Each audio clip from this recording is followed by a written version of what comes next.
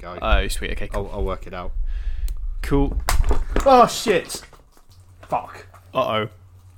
I just elbowed my beer across the desk. Give me a minute. Keyboard. Fuck's sake.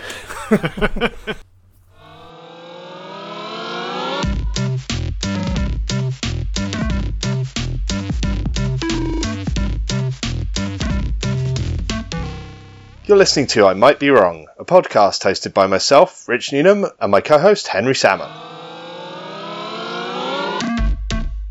We're back once again, and Henry's internet problems are all gone. So you're back with me, mate. Good to see you. All gone. Yeah, normal services resumed, so I'm back online, which is marvellous. So, yeah. Although having said that, I've been having fun with my internet the last couple of days, so hopefully we won't drop out halfway through this. I'm just going to keep on talking. It doesn't matter. That's fair. I mean, it's your choice this week, and we've already discussed pre-podcast that I know nothing about the artist, or very little about the artist that you're bringing to the table. So who do we have? So the fact that you know nothing about her, it's Aimee Mann, is interesting. The album we're going to talk about is Magnolia, or the Magnolia soundtrack. Magnolia's film, made in 1999, and it kind of shot her to fame. But the artist, Aimee Mann, she's won Grammys. She's been Oscar nominated. She's appeared in The Big Lebowski. She was an actor in there, actress. She's been all over the place. So she's one of these strange people who crop up in various parts of the media, but people don't really know about her. Yeah, and I've heard the name, and I'm certain I did some listening to specifically the music that we're going to talk about today. I'm certain that I would know other tracks here and there, because she's definitely had radio play on, back in the day it would have been XFM, and now Six Music. Like, she's well known. She was involved in the 30 songs in 30 days thing around the potential for Trump's presidency and musicians being a bit unimpressed at him as a potential option. Yeah, exactly. So she's always kind of drifted around the edges of mainstream society, and her music it covers the base of people in bad situations, people in hopeless situations, and unhappy people with that kind of tinge of optimism all the way around it. That's where she sits in the kind of her style of music. I'd always assumed she was quite country-ish. Am I right there, or am I off, or is that too narrow to say she's just that? Nah, way off. Totally off. Okay. Let me give you a potted history of Aimee Mann. Cool. So she started life, she formed a band called Till Tuesday in the 80s, and this band became pretty famous. So they had this hit called Voices Carry. If you look at it on Spotify, it's had 22 million listens. So it's not like an insignificant song. It's a big old number. Till Tuesday started when 80s music was becoming power ballady. Think of Belinda Carlisle and your Heart and your Duran Durans and your Madonnas all really going for it. And their first album sounds a bit like that. So there's a lot of pop and dance pop and ballads.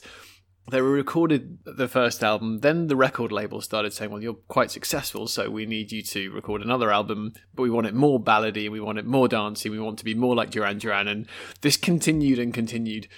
And she had formed the band and with her bandmate, and she said, actually, you know what, I'm done with this. And at the point where they said, you need to go even more 80s, she went, no, I'm going acoustic, and just cut ties and left.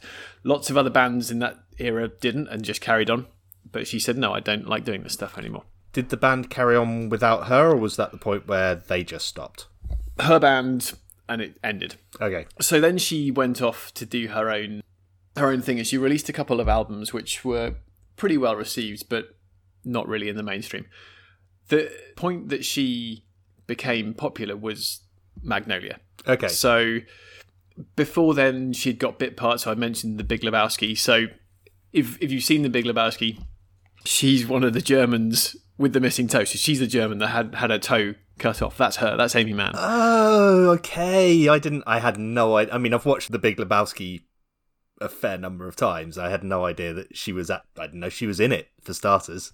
Yeah, exactly. So she's just popped up as a bit part. And She released a song in Sliding Doors, the film. She had a song in that. So she crops up in funny places. Okay. But Magnolia is the interesting part. I came across this film when I was in New Zealand and I was backpacking, and some friends of the family put me up in their house, and it was the first time in 3 months I'd not been in a hostel in a dormitory. So I was already weirded out by being in this kind of in a family house. And we all sat down, and their kids had gone to bed, and they said, "Oh, do you smoke?" And I said, "Well, no, but crack on. I don't mind if you smoke."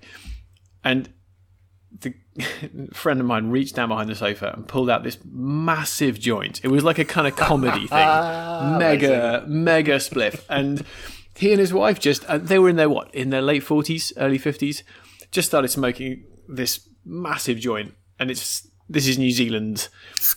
And that's what you do in New Zealand. It's almost like older people like to smoke weed as well, surprisingly. Well, yeah, exactly. Who does that? So they started smoking this joint, and they put Magnolia on for us to watch. So the film Magnolia is totally bonkers in itself. It's got Tom Cruise in it doing this massive, weird self-parody. He got an Oscar nomination for it.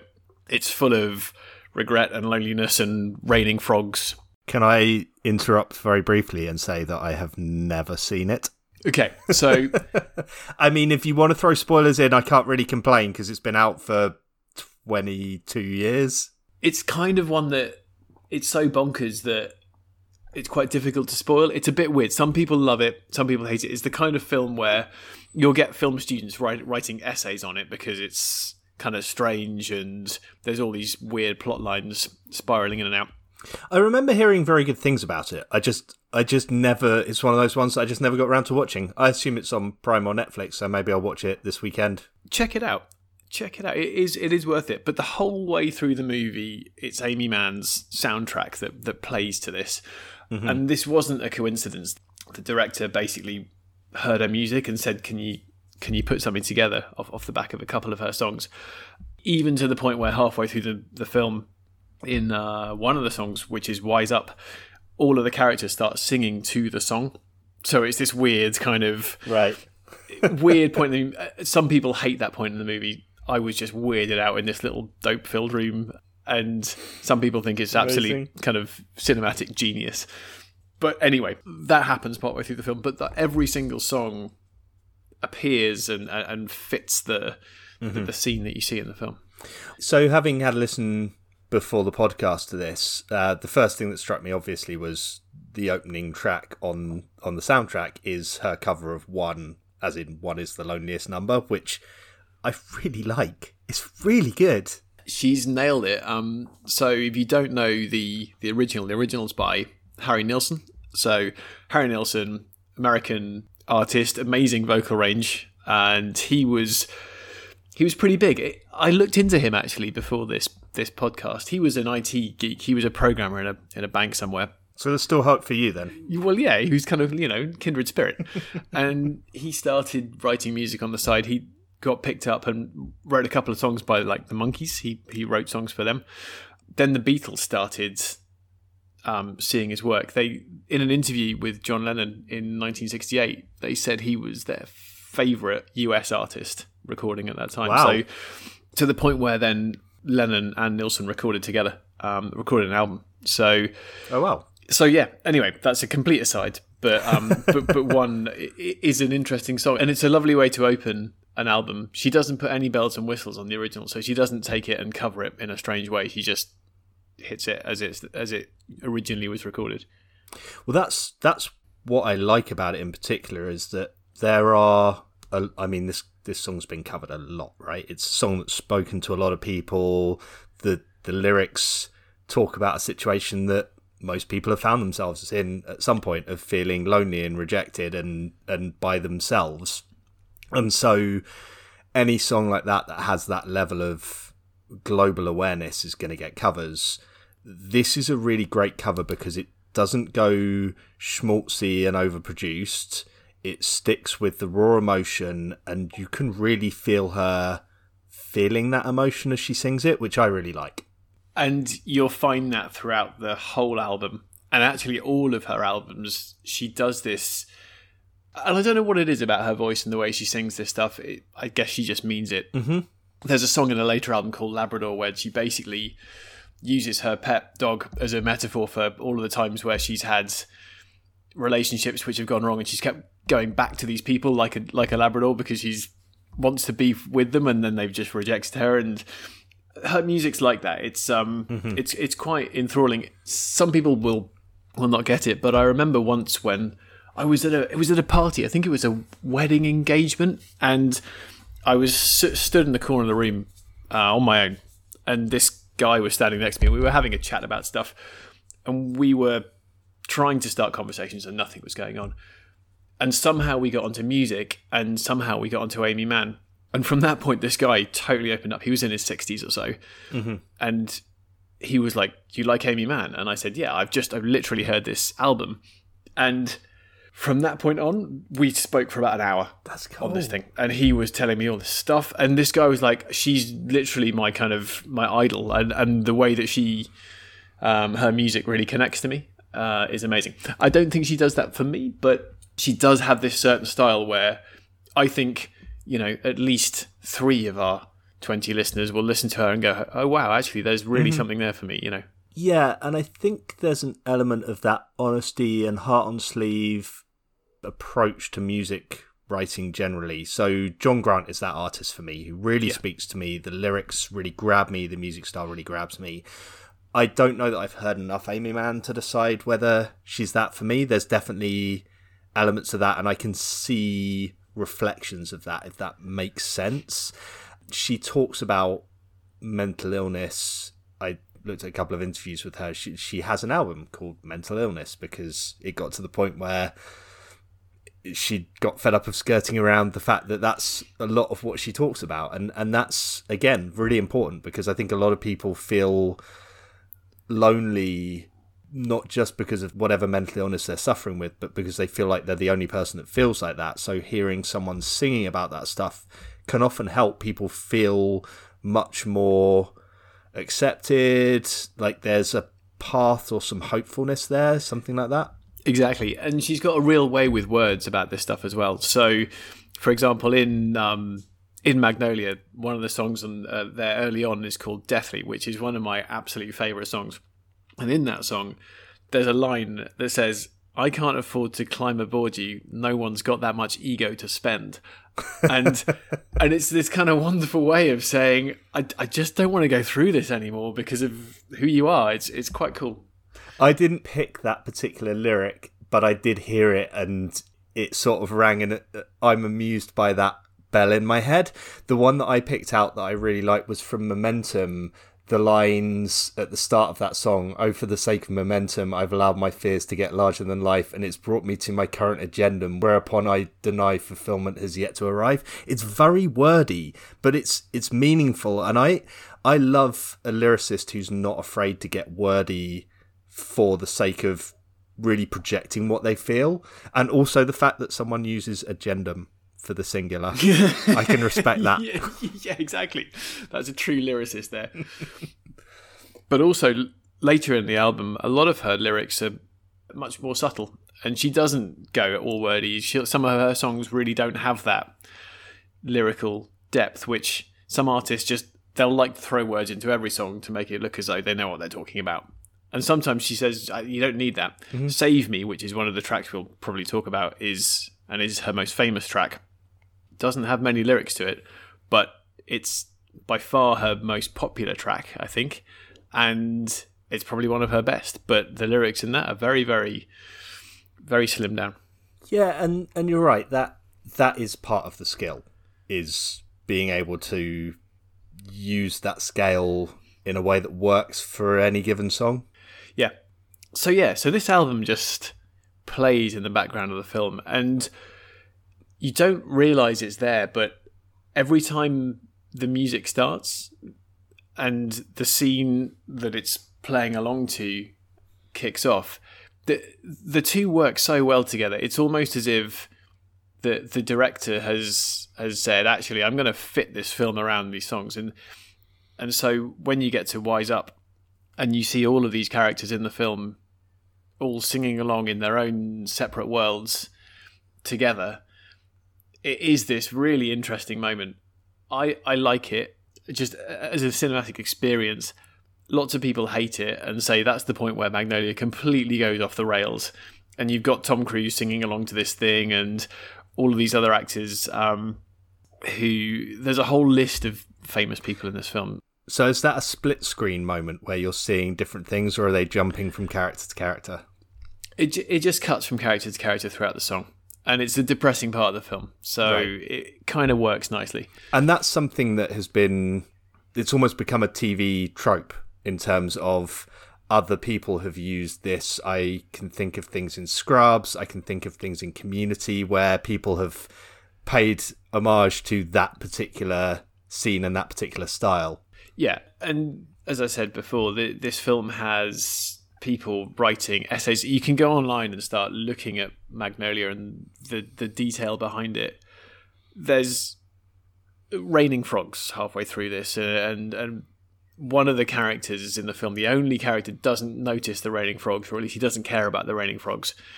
And people are looking at him saying he's almost like a kind of prophet in that he knows the frogs will come, and he's not bothered by this because this is part of the whole process, and blah, blah, blah, blah, blah. Lots of bullshit written about this stuff. But the point being... Film students don't write bullshit, Henry.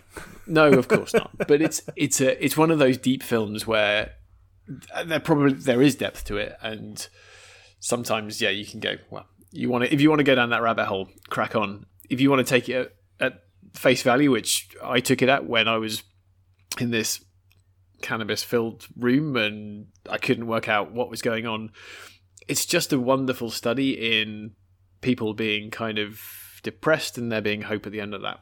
Yeah, and this is the thing. I think I get annoyed when people shit on stuff that they don't personally like and try and pick it apart, because you can pick apart any art. You can pick apart any art. You can pick apart sport for being stupid if you don't like it. If you don't enjoy something, move on, look at something else. But I think there's an element with things like this of people doing stuff that is taking a risk that could really work. And Magnolia, as far as I can tell, is one of those things where someone has taken a massive risk and it's really worked. And the fact that Aimee Mann's music is part of that and part of that soundtrack is cool. Yeah, plus at the end of it, a load of Supertramp songs come on, and Supertramp are amazing. So we could talk... And a Gabrielle song. Yeah, fuck that. But Supertramp are cool, and they really do make the movie. So anyway, watch Magnolia, listen to the soundtrack, it's wicked.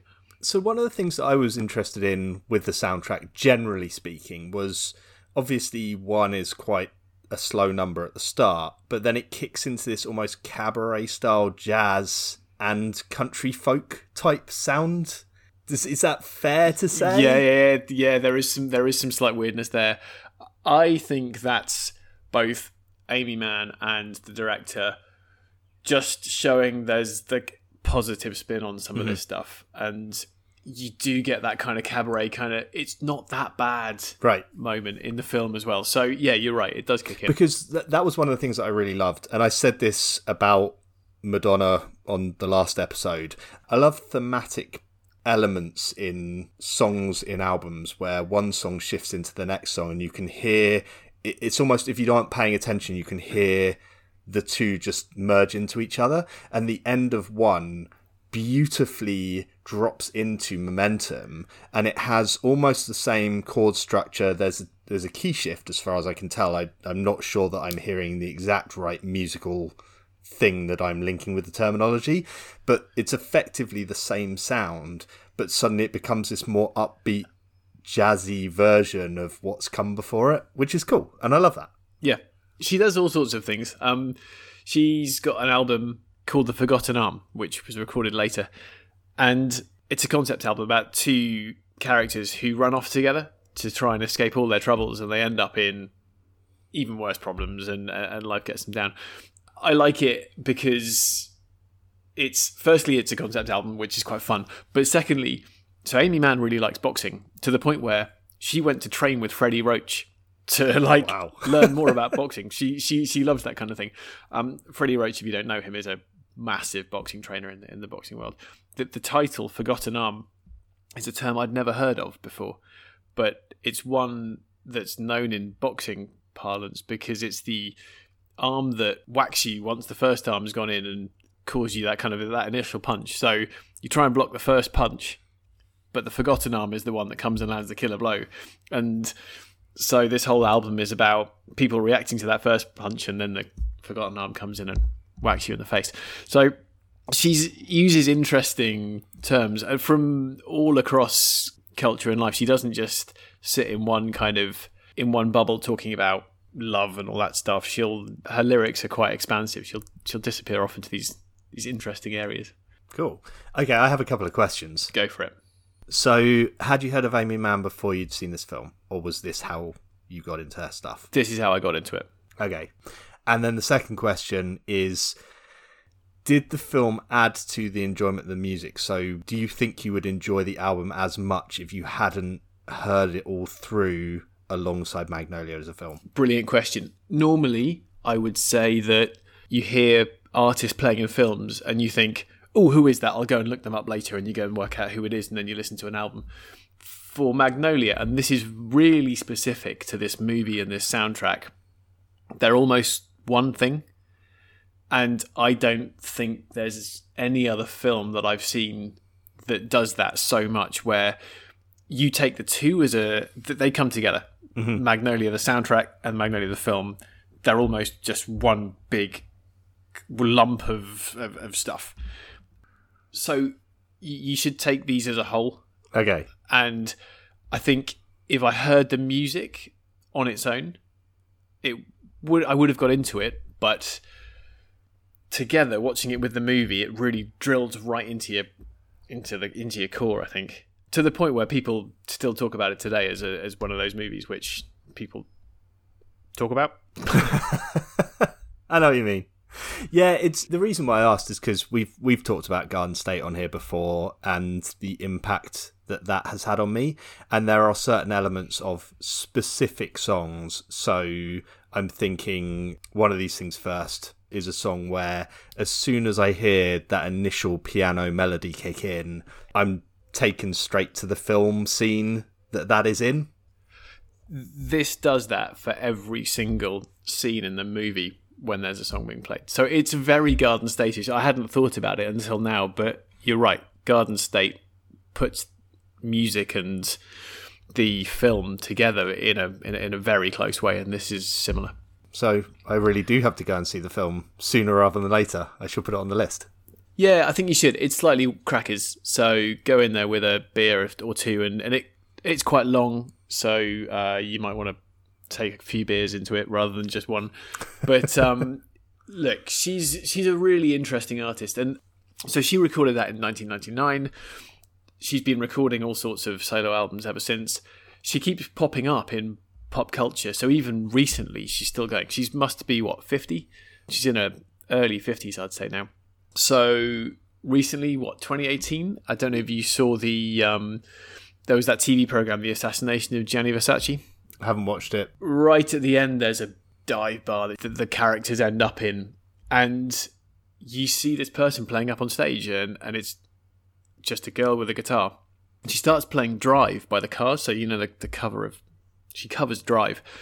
She does it amazingly, to the point where I was watching this program going, that's totally like Amy Mann. Someone's gone on and is just copying all that stuff. And then the camera goes closer and closer, and it's like, that's Amy Mann. And I was saying to Lizzie, look, it's Amy Mann. And she's like, who is the Amy Mann? And then I had to go into the Magnolia thing, and she didn't understand that. And so she pops up, Breaking Bad, the movie. Have you seen that? Yeah, the El Camino one. Not El Diablo. Yeah. Yes. Yeah, one of her songs is on that too. Oh, okay, cool. A song called Static on the Radio. So she keeps cropping up, and I don't know what it is about her music. I think it's this combination of her independence, which has caused her to go off on this course in life, and she's not doing what the record label says. And also this very, well, you mentioned this earlier, this very kind of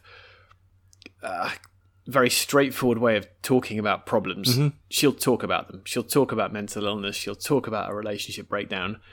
And she'll say it's okay to have these feelings. And so it speaks to a lot of people really quite well. Yeah. Yeah, she seems like a very cool individual.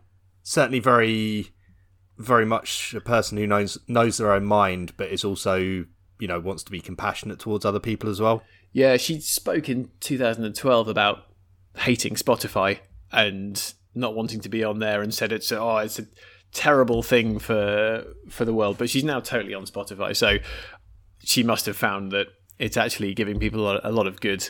Yeah, it's a weird balance. I have a bit of a love-hate thing. Obviously, we use Spotify for all our playlists. It's very accessible, but I do still try and buy albums, physical albums from bands if I see them live, because that's a good way for them to get money. I think we are probably over the next 5 to 10 years going to see a shift towards more people subscribing to artists, where you pay them maybe a couple of quid every month, but it's the kind of thing that will keep their music going long term.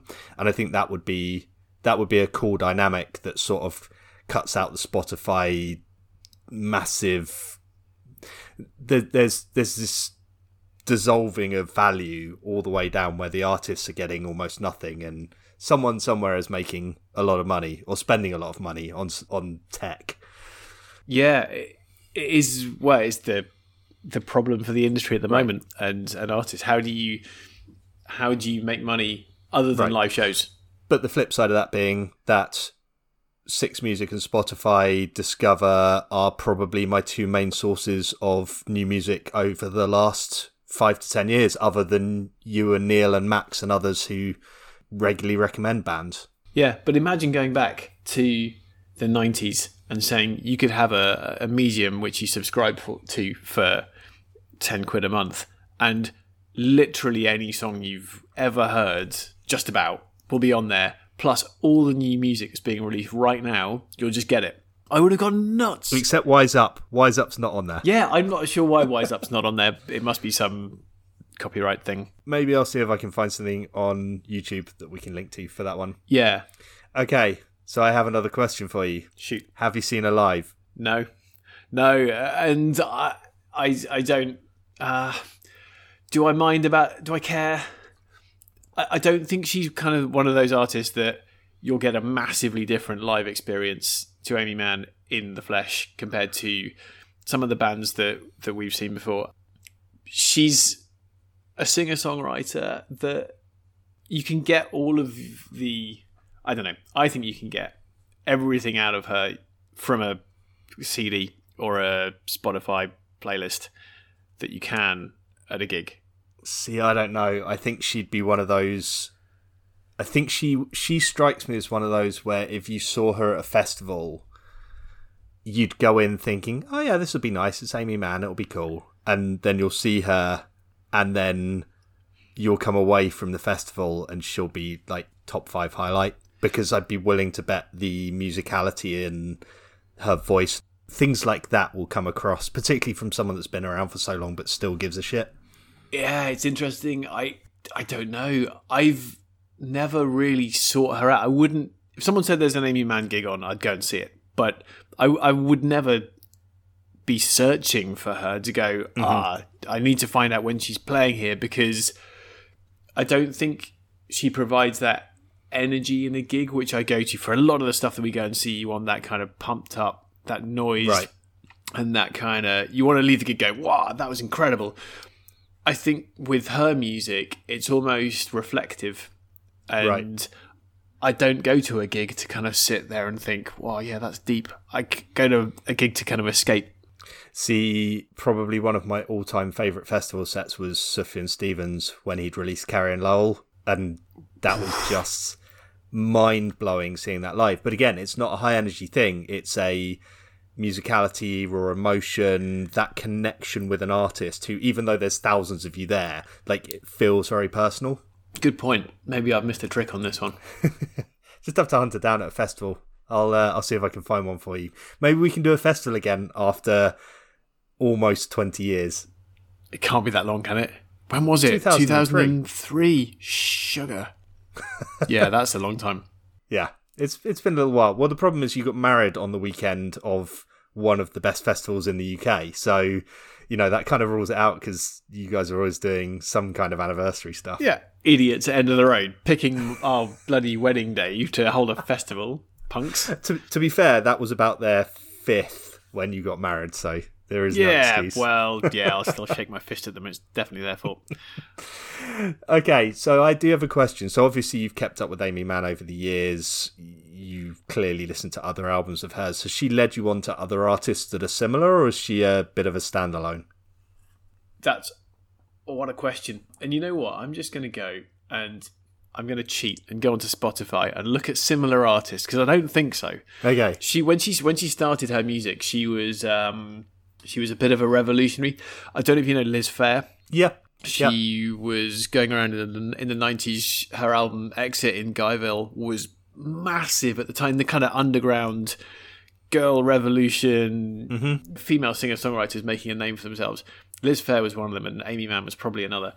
But I'm just going through who fans also like with Amy Mann. Beth Orton, Suzanne Vega, Liz Phair. She's in the Tori Amos. So it's all that kind of...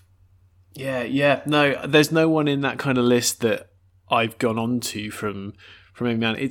She's in her own little bubble. What about stylistically, in terms of the sound of her music? Has that had an influence on the stuff that you've listened to since then? Yes, that's fair, because that was something I would never have listened to before that time in New Zealand where I watched the movie. Before that, if you look at my CD collection that I had with me when I was travelling, what was in there? Feeder, Ash, the Dandy Warhols, Nirvana, Rage Against the Machine. Loud guitars! Loud guitars. I had more Chiba in there, so that was my one chill out one. Yep. But Amy Mann was definitely nowhere near that. So for me to sit and come out of that film and go, I need to find out who this person is and I need to buy her album off the back of it, that's quite a departure from loud guitar music.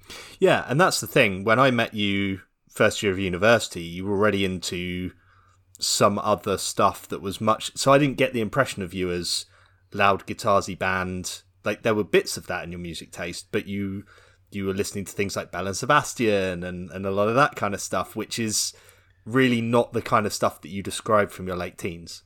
Exactly. And you're right. I think she must have influenced me in that style of you can get more out of music than just noise. Yeah. And especially the emotional side. Look, when you're a teenager traveling the world and you've got all sorts of insecurities coming along with you, having someone really say you can wear that on your sleeve and you can have an album which talks about that kind of thing is quite powerful. When, for me, the only way I used to handle that was just, I need louder and louder music. Are there other albums of hers that we should listen to as well? Or is Magnolia the best place to start? Start at Magnolia. It's as simple as that. It's watch the film as well if you can to pair them up. All her other albums are very similar.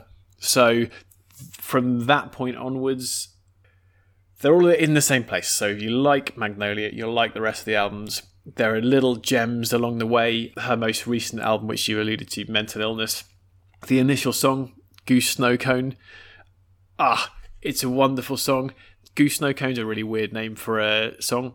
Turns out Goose was the name of her friend's cat, and Goose was playing in the snow and ended up with a load of snow coated around the cat's head. So amazing. Goose had a snow cone, and she started singing about Goose having a snow cone. But the rest of the album is absolute classic Amy Mann.